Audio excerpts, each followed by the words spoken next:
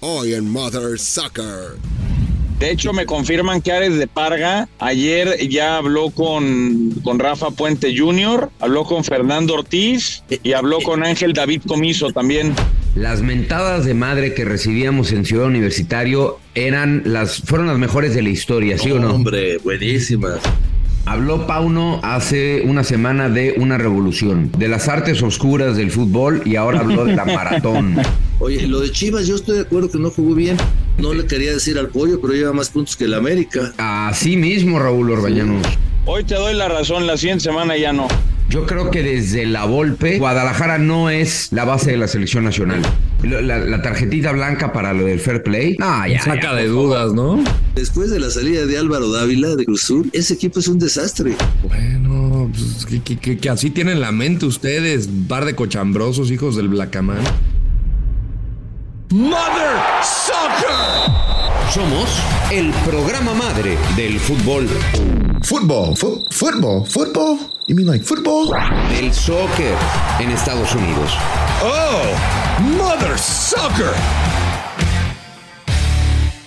¿Qué ole? ¿Cómo andan, hijos de su Mother Soccer? Lunes arrancamos la semana. Se jugó la fecha 5 del fútbol mexicano, semana de Super Bowl. Vamos a platicar de ese equipo del Guadalajara. No puede ganar el Guadalajara en casa, y el Querétaro casi elimina su racha de 48 partidos sin poder ganar como visitante. Vamos a platicar de Cruz Azul, que no da una, y de hecho dicen que ya viene Paco Palencia como entrenador para sustituir al Potro Gutiérrez.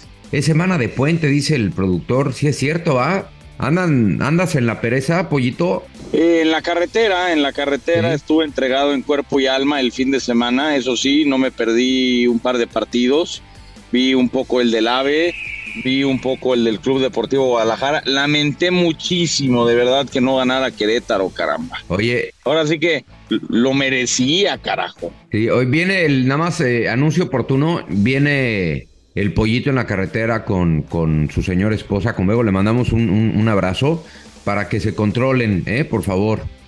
No me regañen al Pollito. ¿Qué pasó, Raúl Orbañanos y Marín? ¿Cómo te va?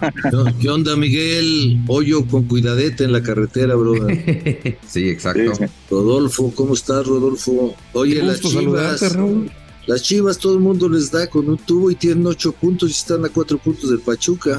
Uh-huh. Así mismo, ayer incluso ganando se pudieron haber ido a cuarto lugar, sí, y tercero, momentáneamente. Pero ¿sabes qué, Raúl?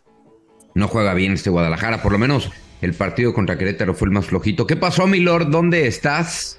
¿Cómo te lo va, partner? Buen día a todos. Estoy en Arizona, ya cubriendo esta semana del Super Bowl. Hoy tenemos Opening Week, así es que pues me van a tener en friega cubriendo aquí el Super Bowl 57. Y lo de Guadalajara, pues entre la atajada del guacho que trataron de disimular que no había entrado, me encantó la reacción de Gerg. Dice: no, anulamos a Chivas, no merecían empatar.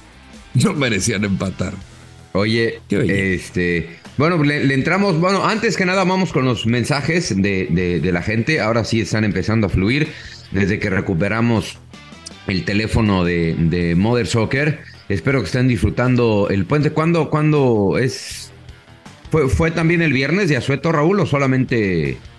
No, nomás hoy. No, nada más hoy. No, el viernes fue día de bloqueo de carreteras. No de asueto. El viernes y de hecho hoy Mother Soccer debería de pagarse doble, güey, por ser de asueto. ¿Cómo no? Sí, yo te mando tu racimo doble. Gracias. Ya está hablado eso, para que la tengas doble, Ay, bueno, vamos con audios. Déjense venir, pues. Epa. La voz de Footboxers. ¿Qué onda, hijos de su Mother Soccer? Saludos desde Tucson, Arizona. Mi nombre es Ali Valenzuela. Qué chingón está su podcast, Saludos a todos. Fernando Ceballos, chinga tu madre. La risita. Lo disfruto. O sea, lo disfruto, lo gozo. ¿Te ganó la risa, Raúl, o qué? No, tú, güey. Pero fíjate que este tipo de situaciones hacen que la gente se engalle y crezca, y eso le hace bien a Fernando, ¿no? Y crecer. ¿Que crezca? Puta, Claro. le haría re bien, Raúl. No, bueno, le urge. No comió danonino de chiquito el cabrón. Ay, qué chistoso. Bueno, ya no me lo maltraten. Un abrazo a Ali Valenzuela. Ahí va a estar el pollo, que diga, el Lord ya está por ahí. Yo voy a llegar el miércoles. Así que, Ali, ahí nos vas a tener a tu entera disposición. Podemos llevar hambre y sed y tú pones el lugar. Otro más, productor. Oye, causaste revuelo, productor. La gente empieza a creer que si eres una máquina, que si eres un robot. Robotcito. Exacto, güey. Yo venía escuchando el podcast el viernes, fui a una cena y venía con mi esposo y lo venía escuchando y me preguntó que si verdaderamente eras un robot productor. ¿Puedes decir algo para que crea que no estás programado con ningún algoritmo? No estoy programado, aquí estamos y estoy aquí en la camarita también. Ah, mira. Mejor Sí, ciérrala, robot. güey. Mejor apágala, güey. Fue horrible. No desventajas. Gracias, No desventajas. pollo. Bueno, échale, productor. ¿Qué pasó, hijos de su Mother Soccer? Les habla Camilo Lora desde Mérida, Yucatán.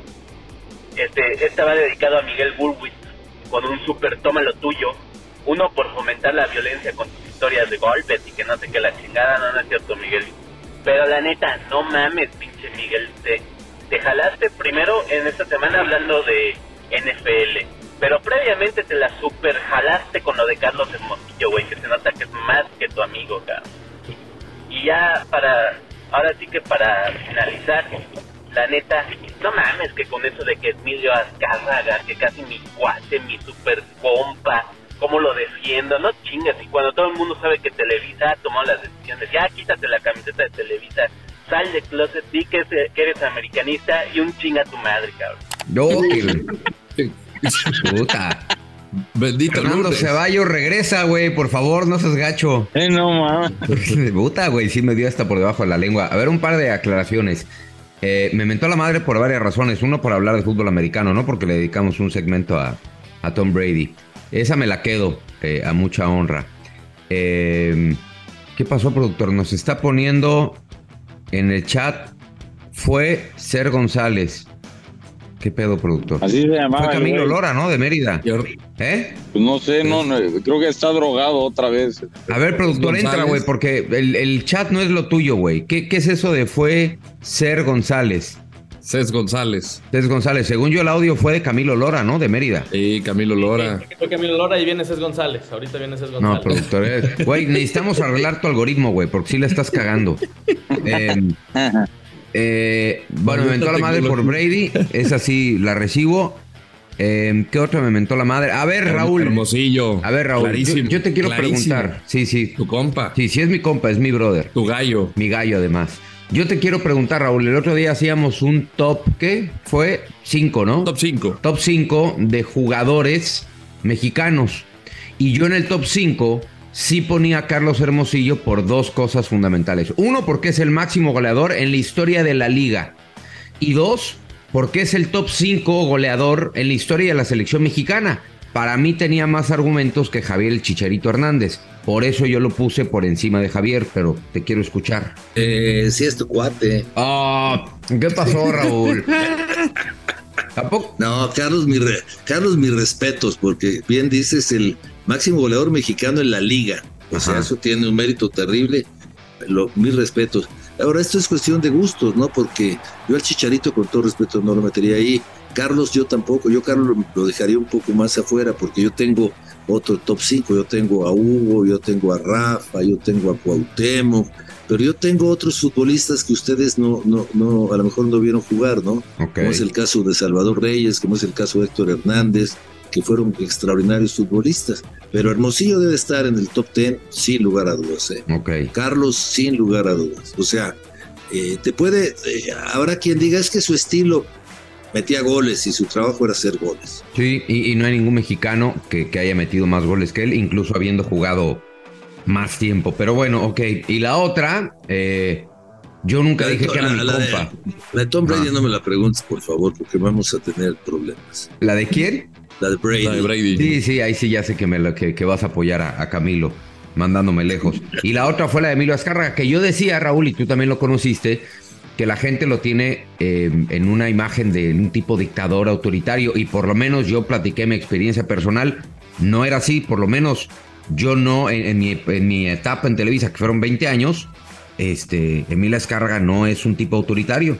O sea, yo comparto contigo, para mí es un tipo de muy buen trato, una persona de muy buen trato. Emilio, un apasionado del fútbol, y bueno, lo que sí es una realidad es que ahora más que nunca está involucrado en el fútbol. Eso sí lo dije, que tiene mucho peso en el fútbol, sí, pero trate de distinguirlo. Pero bueno, Camilo, igualmente, gracias por escucharnos y recibías tus 3 mentadas de madre.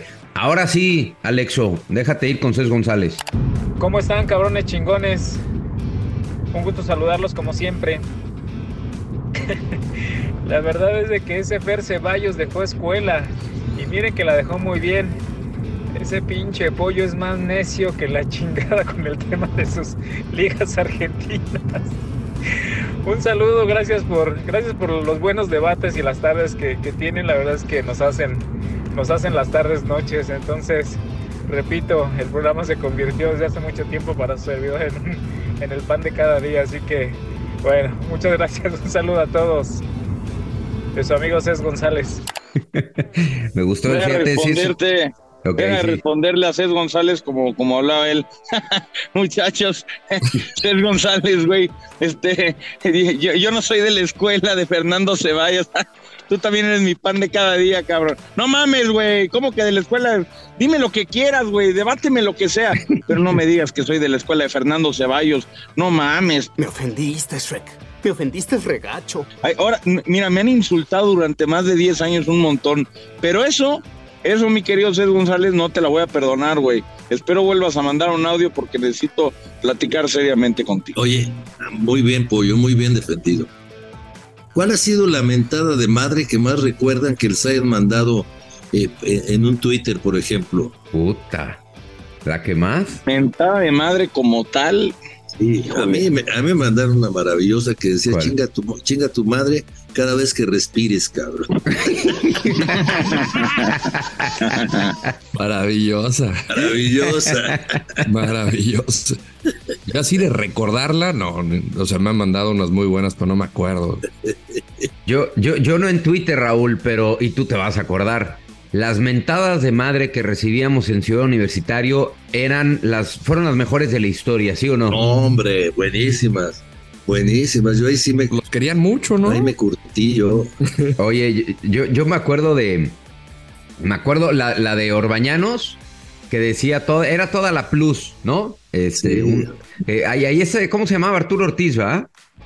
Ahí el que manejaba la plus. Y eran súper creativos. Yo me acuerdo la de Pietra Santa, que le decían, Pietra Santa, tu chingada madre. Después, en ese partido estaba Pietra, estaba Raúl Orbañanos y yo estaba en cancha.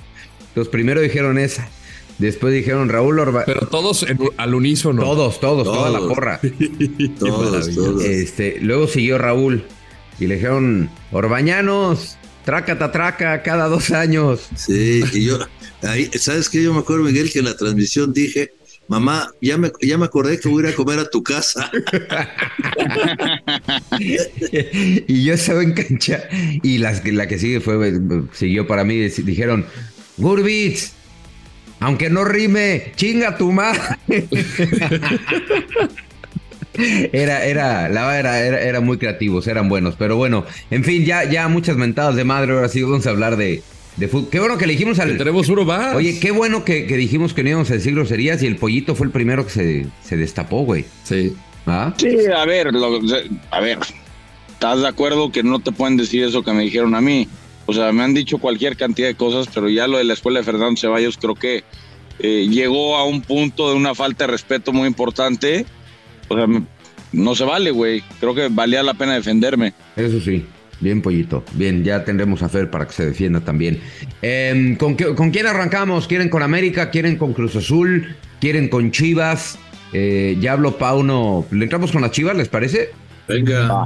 Habló Pauno hace una semana de una revolución, de las artes oscuras del fútbol, y ahora habló de la maratón. Bueno, así lo dijo, güey, no lo dije yo. Y ahora habló de la maratón. Normalmente Guadalajara, y no sé qué opinen, tenía un tiempo aceptable y uno muy malo. Y ahora con Querétaro creo que fueron 90 minutos o casi 100 muy malos del Guadalajara. El primer tiempo tuvieron un par de oportunidades, no las capitalizaron, pero luego Querétaro jugó mucho mejor el segundo tiempo, ¿no? Oye, Querétaro lo que tiene problemas es para meter goles, pero no juega mal. Oye, lo de Chivas yo estoy de acuerdo que no jugó bien, pero en puntos las Chivas no van mal, mejor que la temporada pasada. Y yo lo que sí quería comentar aquí es el gol que mete Querétaro. ¿Alguno de ustedes está 100% seguro que entró? No. Para mí hay una toma en la que 100% no, pero sí te diría que 98%. Es una toma, no en la que se ve la línea, pero sí una en la que se ve la red, digamos, de manera lateral. Sí. Y ahí pareciera que la pelota sí entró por completo, ¿no? Pues mira, pareciera. Y pareciera la palabra clave, ¿no? No hay un 100% de certidumbre si entra o no. Yo pienso que sí, pero no tengo la certeza de que rebasa por completo la línea. Todos estamos en la misma, todos pensamos que sí, pero yo creo que nadie tiene la certeza. Ahora, Chivas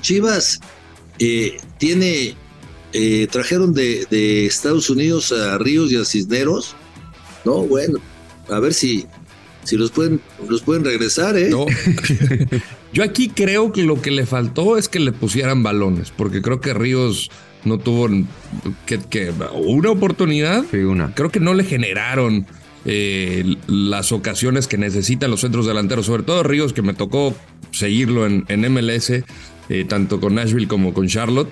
Es un hombre de área, no es un hombre que se va a botar y que te va a buscar. O sea, necesitas ponerle los balones. Y aquí, pensando en que pues está el Piojo Alvarado, está Víctor Guzmán, que está el Nene Beltrán, pues ellos se tendrían que estar sincronizando más para generarle ocasiones al 9. Creo que eso fue lo que le faltó. O sea, se encuentran de milagro en el último segundo del partido, el gol de Mayorga, pero ahí creo que le faltó en cuanto a la táctica.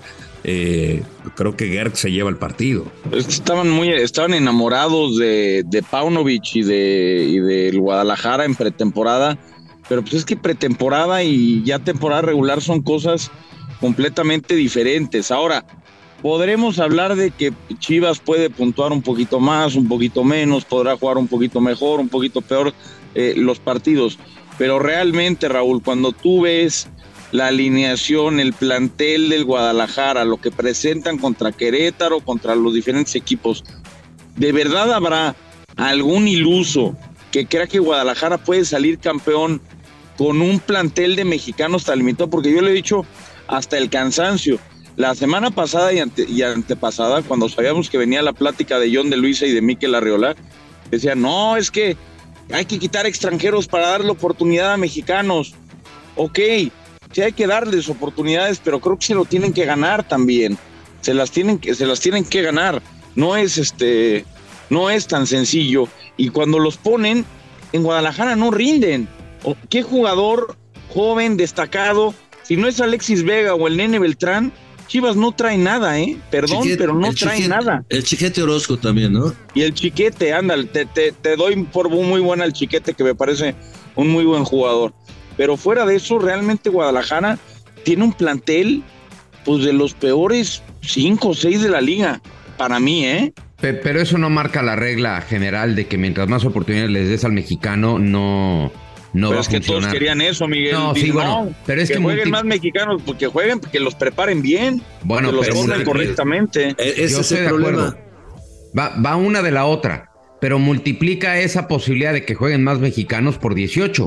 No solamente por un equipo. Ves que en un equipo juegan puros mexicanos. O sea, ahí hay 100% oportunidades y hay 100% de fracasos. No, pero yo no puedo decir que como fracasa Chivas, fracasa el fútbol mexicano. O sea, para ti esa es la regla y para mí no es así. Para mí no es así. No es que sea la regla. Más bien para mí es la tendencia. No. Es lo que rompe esa frase de hay que dar oportunidades. Claro, hay que darlas, pero también para mí lo más importante no es que el director técnico, no es que el director deportivo, Ciares de Parga, necesitamos invertir en temas de fuerzas básicas. Los que preparan a los chavos ganan una miseria a comparación de los otros. ¿Por qué? Pues el punto es que puedan prepararlos mejor. Por eso, ¿no? Pollo, pero una cosa va de la mano con la otra. Si tú empiezas a preparar mejores jugadores y tienes más posibilidades, evidentemente tus chances de que te vaya mejor van creciendo. No es una o la otra, no es el huevo o la gallina, todo va de la mano. Y todo tiene un efecto dominó. Si tienes malos preparadores, evidentemente tienes malos jugadores jóvenes. Si tienes malos jugadores jóvenes, no hay futuro. Si no hay futuro, no hay selección. O sea, va todo tomado de la mano. Y Guadalajara no es que sea la tendencia del fútbol nacional. Hace muchos años, ojo, incluso Guadalajara teniendo muchos nombres que no era base de la selección nacional. Yo te podría decir, y creo que me pueden ayudar en este ejercicio, yo creo que desde la Volpe... Desde 2006... Guadalajara no es la base de la selección nacional. Sí. O sea... Sí, el tiempo de Salcido, de Osvaldo Sánchez, de Omar Bravo. Exacto. Esa fue la última generación de Guadalajara que era dominante en cuanto a selección mexicana, pero te pones a ver nombres en cuanto a liderazgo, lo que te representaban. Yo, insisto, yo sigo viendo a Guadalajara como un equipo de niños, no veo un equipo maduro. Y eso toma tiempo, no es de que sea algo malo. Si están en esta, de alguna manera, reconversión, pues va a tomar tiempo. Porque si no puedes fichar a los jugadores que hoy te representan a nivel internacional, pues tendrá que tomar tiempo tu proyecto de Guadalajara. Yo por eso ahorita con lo de Paunovic no me apresura tener resultados de inmediato. Si llevan 5 partidos, creo que va a tomar tiempo, pero en cuanto a jugadores, pues dependiendo de lo que busque la directiva, dependiendo de lo que busca Mauri, si es un proyecto a mediano o largo plazo, pues esto no va a ser de la noche a la mañana. Si quieres que de verdad tengas presencia en selección, pues tienes que invertirle y ir por los jugadores que tienen ese peso específico a nivel de tricolor. Si Chivas quiere trascender en el futuro, tiene que sacar mejores futbolistas de su cantera. Y ahí tiene razón el Pollo. Ahí tiene toda la razón del mundo. Les pagan muy mal en todos los equipos y bueno, no en todos, en casi todos, a los preparadores. Y realmente tenemos formadores de futbolistas, porque una cosa son los entrenadores de los jóvenes y otra cosa son los formadores, verdaderos formadores. Y yo creo que ahí estamos fallando en Chivas y en todos lados. Se preocupan más por ganar los torneos de la categoría que por formar. Pero volvemos a lo mismo. ¿Cómo nos damos cuenta en su totalidad si tenemos buenos, malos o regulares? Pues ve, por ejemplo, el caso del lateral derecho. ¿Cuántos laterales derechos mexicanos hay? O sea, no puede ser que no puedan sacar las canteras un lateral derecho. Pero cuando de saque le dices al fútbol mexicano, no tengo problema, pon 8 extranjeros a jugar. No tengo problema. Ese es otro. Pon 3. Entonces, va de la mano, todo va de la mano. Pero es otro de los problemas, ¿no? Porque aparte el jugador que viene de fuera te sale más barato. Estoy hablando del gran porcentaje, sí, porque vienen algunos muy buenos. Te sale más barato si estás buscando comprarle a otro equipo, pero no te sale más barato que formar tu propio lateral. O sea, por ejemplo, a mí lo que me ha gustado generalmente de este último Pachuca de Almada es que ha jugado la mayoría de los partidos con mayoría de mexicanos, 7, 8 mexicanos en campo, lo cual habla de un técnico que no le importan las jerarquías, no le importa la nacionalidad. Si estás bien, podrás jugar, y eso mismo demostró en Santos Laguna. Ahora, ¿a cuántos no debutó en la Laguna, Rodo? Que lo vimos ahí personalmente. Pero están hablando de Santos y de Pachuca, atención. Las dos mejores academias, me parece, hoy por hoy, ¿no? Es diferente, y aún así todavía hay futbolistas que no sabemos si van a dar el último gran estirón, que siguen siendo promesas, ¿no? Porque quitamos a Kevin, quitamos a Eric Sánchez, a Luis Chávez, el mismo lateral nuevo que juega de lateral izquierdo, que es ¿cómo se llama? Mauricio Isaías, que está muy bien. Entonces, pero los otros les falta el último. Pero necesitas eso, Pollo, exactamente. Buenos formadores, una academia buena y un técnico como Almada. A lo mejor el salto, Raúl, el salto no lo tienen que dar aquí. El salto no lo tienen que dar aquí. El salto lo tendrían que dar ya en otra liga. Es decir, ya te formé correctamente, ya te debuté correctamente. Ya llevas 2, 3, 4 temporadas en primera división y te has mantenido a un cierto nivel, obviamente con los altibajos normales de cualquier futbolista. Ahora el siguiente paso es, necesito que te vayas a una liga donde haya mayor exigencia y salgas de tu zona de confort, porque entonces si no te acostumbras a la liga. Yo me acuerdo muy bien de un caso, o de los casos de los mexicanos que vienen del exterior, Es decir, cuando regresa Javier Aquino, cuando regresa Gerardo Torrado, Guillermo Ochoa y demás nombres, vienen, el primer torneo lo hacen generalmente muy bien, pero después se reacostumbran al nivel y a la poca exigencia de la liga, y es por eso que yo creo que eso sí se traslada a tema de selección nacional. Bueno, vamos a pausa en el radio y aquí en el podcast nos seguimos de jalón. Oigan, bueno, y en el Guadalajara, más allá de profundizar más en el tema de formadores o del fútbol mexicano, de Chivas específicamente hablando, sacando un balance numérico, nada más numérico, de lo que había hecho Guadalajara en los últimos 5 torneos a lo que está haciendo hoy, creo que va un paso hacia adelante. O sea, va un paso adelante, ¿no? Sí, entonces, o sea, trabajar con mejores resultados siempre es bueno. No le quería decir al Pollo, pero lleva más puntos que el América. Así mismo, Raúl Orbañanos, así mismo. ¿Qué pasó, Pollito? ¿Se te fue la línea? No, está bien, es correcto, la verdad está en lo correcto, Raúl Orbañanos. El tema es, esta no es una carrera de a ver quién llega con más puntos a la jornada 4. Ya sabemos porque así ha sido en los últimos años, que América va a llegar tranquilamente al top 4 de la liga y que Chivas probablemente va a necesitar del repechaje para ver si califica. La mala noticia es que el repechaje ya lo van a quitar. En Guadalajara están muy preocupados con esa situación. Pero tienes razón, pero yo hablo de hoy. Así mismo. Bueno, está bien. Hoy te doy la razón, la siguiente semana ya no. Exacto, ya no hablo de eso. Oye, volviendo rápido al tema de la pelota, de si entró o no entró. ¿Qué marcó el árbitro? Yo no tengo claro. ¿Qué marcó el árbitro cuando antes de revisarla? O sea, había como 10 segundos que no pasaba nada, ¿no? Es que, en teoría, a mí el VAR no me deja una imagen clara y contundente de que la pelota haya entrado. A mí. Esa es la regla. Bueno, y esa es la regla. Tiene que ser clara, contundente para revertir la decisión original. Y si no es clara y contundente, se la das por buena lo que haya marcado el árbitro. ¿Qué marcó? ¿No? Y el árbitro no marcó nada, el árbitro dijo siga, ¿no? No, el árbitro dijo siga. Pues entonces está mal. Sí, siga. Entonces está mal. Yo me quedé pensando y dije, según yo el árbitro nunca marcó gol. No. El árbitro dijo siga, o sea, que la pelota no había entrado. Para el árbitro la pelota no entró. El guacho muy vivo agarró el balón y despejó. Entonces, pero a lo mejor para el VAR sí fue clara y contundente cuando la vieron al final. Ahora, lo que se está haciendo en el Mundialito de Clubes, ¿no? Donde dicho sea caso ya se limpiaron al Seattle Sounders, el Al Ahly otra vez haciendo de las suyas, que ya están haciendo lo del video assistant referee y que el estadio y la tele lo escuche, ¿no? Como la NFL, lo cual me parece extraordinario. El día que eso pase en México va a ser como 2043, pero ojalá lo hicieran pronto porque está precioso eso. Sí, pero honestamente es una falla del árbitro, es una falla de procedimiento. Yo nunca vi que el árbitro haya marcado gol. No, Pollito, imagínate el mantener. Lo que sí ya es una jalada, con todo respeto, es la tarjetita blanca. La tarjetita blanca para lo del fair play. No, ya, por favor. Saca de dudas, ¿no? Ve qué grosero es. Fíjate qué grosero es Rodolfo. No, es que la verdad pues sí te confunde. ¿Cuál tarjetita? Yo esa me la perdí. Primero, el albur de Rodolfo Landeros soez. Ese es terrible.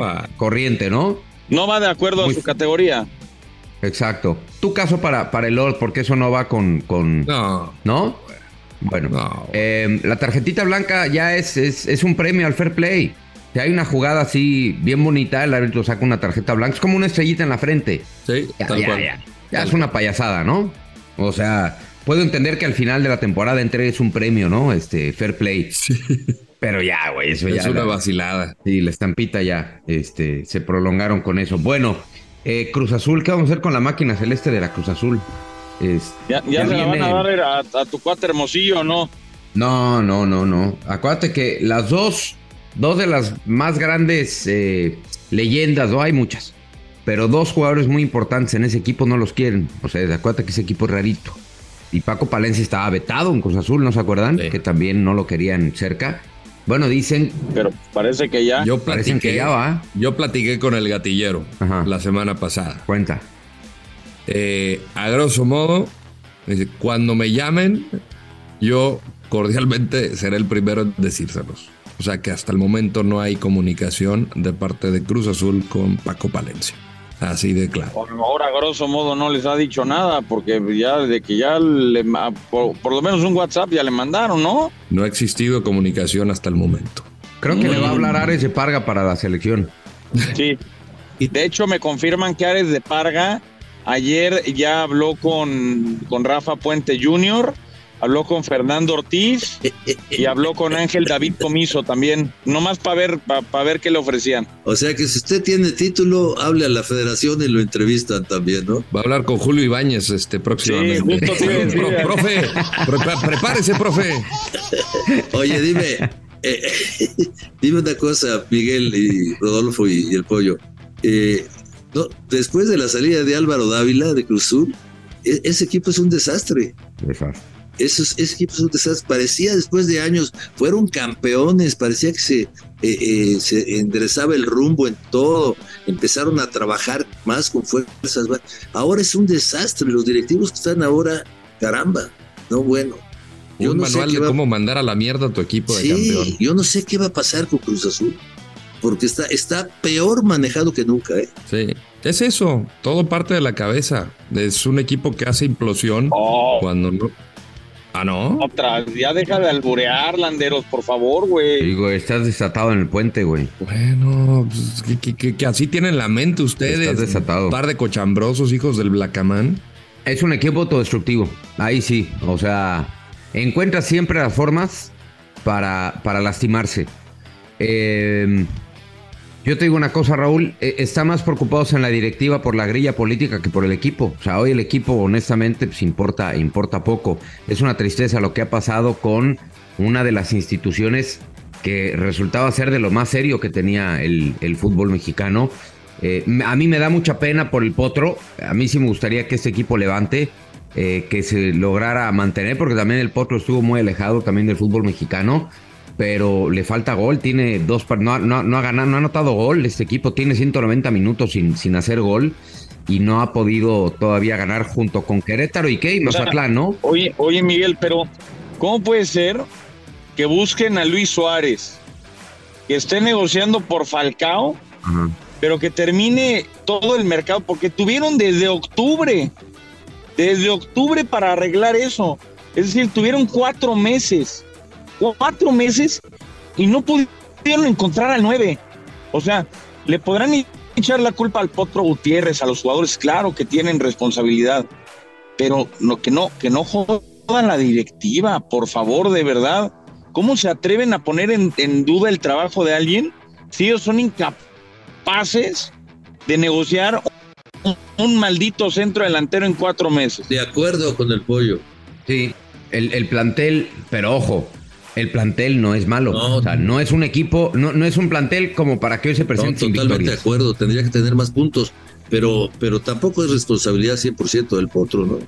O sea, yo pienso que el Potro, como todos, tiene su grado de responsabilidad, pero decir, vamos a quitarlo ya por esto, pues se van a la fácil, se lavan las manos y dicen, nosotros no tenemos culpa, el que está fallando es el técnico, ¿no? El que hizo bien me parece ya en liquidar a su técnico fue Tijuana, ¿eh? Sí, va, sí. Sí, Baliño, oye, creo que ganó 4 partidos en 20 y tantos. Sí, pero volvemos a lo mismo, Raúl. Le cambian el equipo cada torneo. Pero yo insisto, esta paciencia que no veo en otros técnicos del fútbol mexicano, pero ahí sí numéricamente no había sustento. Y otra vez, ojo, ya llevamos ¿cuántos? 2, ¿va? 2 entrenadores, como que el torneo pasado 3. Todo se equilibró. Y aquí ya llevamos 2. Y podrían ser 3. O sea, de casi de a técnico por jornada. Eso también habla mucho del fútbol mexicano. ¿Y tus Águilas, Pollito? Mis águilas ahí van. No ganan, pero no pierden. La verdad es que me parece que vale la pena destacar el regreso después de un 2-0 en la comarca, que es un campo muy bravo. Es un campo que en el que Santos suele hacerse prácticamente invencible, y por ahí estuvo cerca de ganarlo. Ahora Óscar Jiménez está empezando a dejar dudas, y yo no sé si por ahí se asome la posibilidad de que Luis Malagón sea ya una opción más real. Por cierto, acaban de operar a Agustín Marchesín de del talón de Aquiles que se le tronó y difícilmente va a volver al América en verano. Era una opción que manejaba la directiva, traer a Agustín Marchesín en el mercado de verano, pero se me hace que con esta lesión se complica la vida. Jiménez en el segundo gol tiene algo de culpa, pero hizo un par de atajadas, Pollo, excelentes, ¿eh? Sí. Excelentes. Y le colabora también la defensa, ¿no? Como de que muy casual dejan que Correa entre. Rodolfo Cáceres estuvo en la calle. Sí, no. Para mí, Cáceres es uno de los jugadores que yo digo, o sea, si fuera mexicano, ya todo el mundo lo querría afuera. Sí, ya. Pero tiene razón el Pollo, fue un muy buen partido, muy buena reacción del América en esa cancha difícil. Hay un pero chiquito. La barrera de Santos. Sí, no, pero no es foul. No es falta sobre Roger. No es falta sobre Roger y se la marca el árbitro y ahí empata el partido. Y luego lo de la barrera, ¿no? Increíble. Pero como partido bastante bueno, ¿eh? Sí, el primer tiempo fue espectacular. El primer tiempo. Yo creo que es de los mejores que hemos visto, ¿eh? Sí.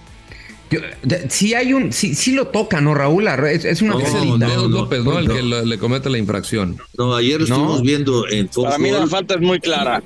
No, bueno, las faltas sobre el América fueron muy claras, Raúl. No, para ti sí, por supuesto que debe ser muy clara. Pero ayer que lo estuvimos viendo. Yo estoy diciendo la del penal, perdón. En cámara lenta, que lo estuvimos viendo, no es falta. No lo toca. Ok. Pero bueno. No, y de hecho se quejan que Roger había cometido falta antes, ¿no? Pero bueno. Exacto. Pero son accidentes. Y lo que sí es un error terrible es que la barrera se habla. Y el otro que dice Rodolfo también es un error terrible del dedos. O sea, sí, hombre. El penal que cometes, y eso le costó al equipo de la comarca que le empataran. Y al final no se lo sacaron de milagro. Sí, se agregaron en total creo que 15 minutos, ¿no? 16 minutos entre los dos tiempos. Para el primer tiempo se agregaron 9. Que eso era lo que la gente se quejaba. Oye, no daba para que agregara 9, pero ahí llegó la lesión de Cendejas, ¿no? Cendejas, sí. Cendejas, y se habrán tardado 4 minutos. Yo sí creo que 9 minutos, y además ya es una costumbre desde el Mundial, ya como que todo el mundo dijo, bueno, 8, bueno, 7. A mí me gusta. A mí también. Sí, pero todo el tiempo que se pierde, que se reponga. Hay partidos en que sí exageran, ¿eh? Y hay partidos en que no. Oye, el arbitraje otra vez está dando que hablar. Por ejemplo, expulsan a Medford en el partido de León Pachuca por una jugada manifiesta de gol. Un jalón de Medford.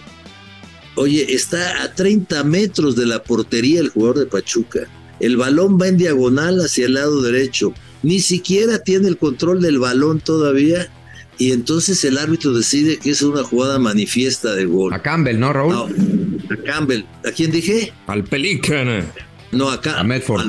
Es que te fuiste 30 años atrás, yo creí que había escuchado mal. Sí. No, es que se me quedó grabado que me dijeron ayer que Medford fue el primer jugador extranjero que jugó con Pachuca y con León. Fue a Campbell, exactamente. Y luego también, ayer en Ciudad Universitaria hay un penal del Atlas sobre Pumas de Camilo Vargas. Bueno, lo vio todo mundo. Camilo da un paso a la derecha para encontrar al jugador de Pumas y el árbitro dice que no hay nada. Y va a checarlo al VAR y es penal. Yo a lo que quiero llegar es cómo es posible que no vean ese penal sin la necesidad de ir al VAR. O sea, son jugadas increíbles, pero increíbles realmente. Y así te digo otras 2 o 3 que vi en esta jornada en donde pienso que Armando Archundia se debe de aplicar con su árbitro porque o sea, los árbitros fallan y yo no sé si porque los criticamos en la prensa, a la siguiente semana los vuelven a poner, ¿eh? No, ¿Y será que ya no hay, Raúl? Pues mira, o sea, pues caray, no sé. El problema es que si te la pasas sacando a todos los que se equivocan, pues vamos a necesitar ayuda de Costa Rica y de Honduras y de El Salvador, o sea, porque honestamente los criterios... Pues que vengan a probar, que les dé el sueldo de ellos, porque resulta que los árbitros en México la riegan cada partido van al marcador. Bueno, irían más al marcador si no existiera el VAR, pero es un tema, repito, de capacidad. Hemos dicho, no, que Bricio, que Archundia, que Codesal, y vienen. Y Ramos Rizzo también se la vive matándolos a todos, y si lo pusieran tampoco cambiaría nada. Creo que al igual que en el futbolista, es un tema formativo de los árbitros. ¿Cuántos años llevamos con crisis en el arbitraje? Yo insisto, para mí el arbitraje mexicano es de los peores del mundo por mucho. tendremos algún destacado un poco, el cantante o Ramos Palazuelos, igual se equivocan, es normal, Ortiz, pero de verdad es lamentable, el arbitraje mexicano es tristísimo. Lo de César Ramos a mí me brinca que en el Mundial pita de una manera que es brillante en el Mundial y llega a México y volvemos a lo mismo, como de que se ensucia de las malas mañas de los árbitros. Se agranda. No que se agranda, pero se ensucia de las malas mañas que hay en el fútbol mexicano. Sí, creo que pita distinto y te pones a pensar en cuanto a los dirigentes, Bricio, Codesal, Archundia, o sea, es gente capacitada, yo creo que de los mejores que ha tenido el fútbol mexicano. Entonces pues yo creo que sí pasa por capacitación, pasa por formación, pasa por este proceso que tienen que llegar a primera división, y no sé si en Liga de Expansión pues en algún momento van a echar mano o de plano no hay. Mira, les voy a decir una cosa que caramba no es bonita. Por ejemplo, Arturo Bricio y Edgardo Codesal, árbitros mundialistas, ¿sí? Arturo Bricio es licenciado, Edgardo Codesal es doctor. Eran árbitros y tenían su profesión, ¿sí? En la actualidad los árbitros, la gran mayoría, se meten a arbitrar porque se gana muy buen dinero que antes no ganaba. O sea, ahorita un árbitro gana más que muchos titulados, mensualmente. Y bueno, llegan más rápido, ¿no? Pero no tienen vocación y no conocen el fútbol realmente. Si ustedes se dan cuenta, uno de los grandes problemas es que el 80% de los árbitros nunca jugaron fútbol. Y si no jugaste fútbol, es muy difícil que tú le des una interpretación correcta a lo que pasa. Hablo de jugar fútbol llanero, hablo de fútbol, o sea, jugar fútbol en donde sea. Y los árbitros no lo hacen. Y ese es un problema que no van a poder superar. Había una idea de que en el VAR hubiera el que maneje el VAR y un exfutbolista que preparara. Pero nunca prosperó, ¿eh? No, y no lo van a incluir, Raúl. No lo van a incluir. O sea, porque yo no sé, incluso, no sé si te lo vaya a permitir FIFA, ¿eh? No, tendrías que prepararlo, pero finalmente FIFA debería de ser quien propusiera eso, ¿no? Sí, el tema es que, y fuera de un par, puta, los nombres cada vez son menos familiares, ¿no? O sea, ya dices, ¿quién? ¿Cómo se llama? Claro, tienes razón, pero quita al gato, quita a Ramos Palazuelos. Ajá. Y quita al cantante, y me parece que los demás fallan muy seguido, ¿eh?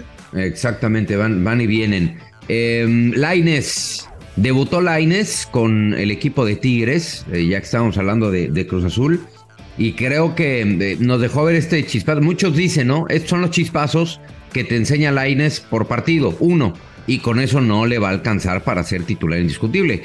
Pero honestamente, para haber sido su presentación, creo que la imagen fue buena, ¿no? Pregúntale al del América. Pollito, yo le quería ir justamente, ¿qué tanto le extraña? No, a ver, creo que es un jugador que lo he dicho muchas veces, Lainez tiene muchísimo talento. A mí me dolió que regresara al fútbol mexicano porque creo que él podía haber ya con el pasaporte intentado jugar más tiempo allá, o por haber jugado, porque no jugó.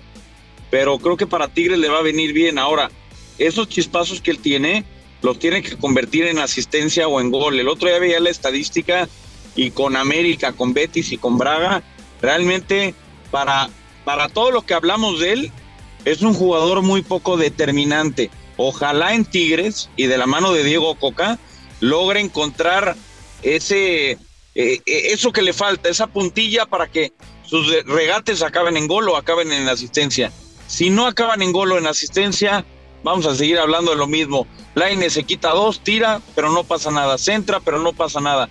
Y eso, que le vaya bien en Tigres, le va a venir, por supuesto, bien a él para también temas de selección nacional, porque ya no está el Tata, ¿eh? O sea, ya el técnico que vaya a llegar, sea uno de los 800 que han entrevistado, tiene que tener en mente a Diego Lainez ya como un fijo, ¿no? Supongo yo. Bueno, yo en la imaginaria, ¿no? O sea, en la mente, bueno, a ver. Imaginaria. Sí, pero nada. Yo pensaría eso, pero ya lo ves fríamente. Para mí, en cuanto a condiciones, se me hace que hay muy pocos jugadores como Lainez y contados con la palma de una mano. O sea, que te pueda driblar en espacios reducidos, que pueda ser encarador, descarado y que tenga muy buena técnica individual. Pero, o sea, de verdad vamos a seguir esperando a que este cuate sea un cargador de la selección, un generador, No. Pero es increíble que en México sea más determinante la Chofis. Yo entiendo, sí, totalmente. Anda re bien, güey. Anda re bien. Anda bien y lo tendrían que convocar. Pero entonces, yo hoy llamo la Chofis, sin pedos. Claro que lo llamaría yo también.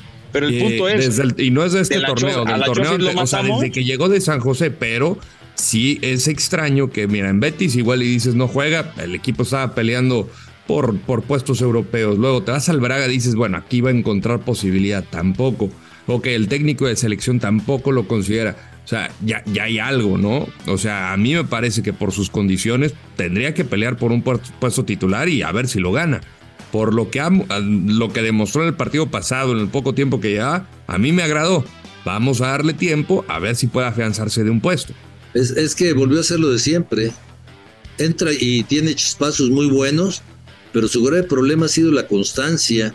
Si logra adquirirla, puede llegar muy lejos. Ese es el grave problema que tiene el Lainez, ser constante a los partidos. Tiene cualidades de sobra. Hace una jugada y aparte le cae a la derecha. La tajada. Que Corona hace una muy buena tajada, pero esas se las conocemos de sobra. Hasta en el Betis de repente hacía ese tipo de jugadas cuando entraba.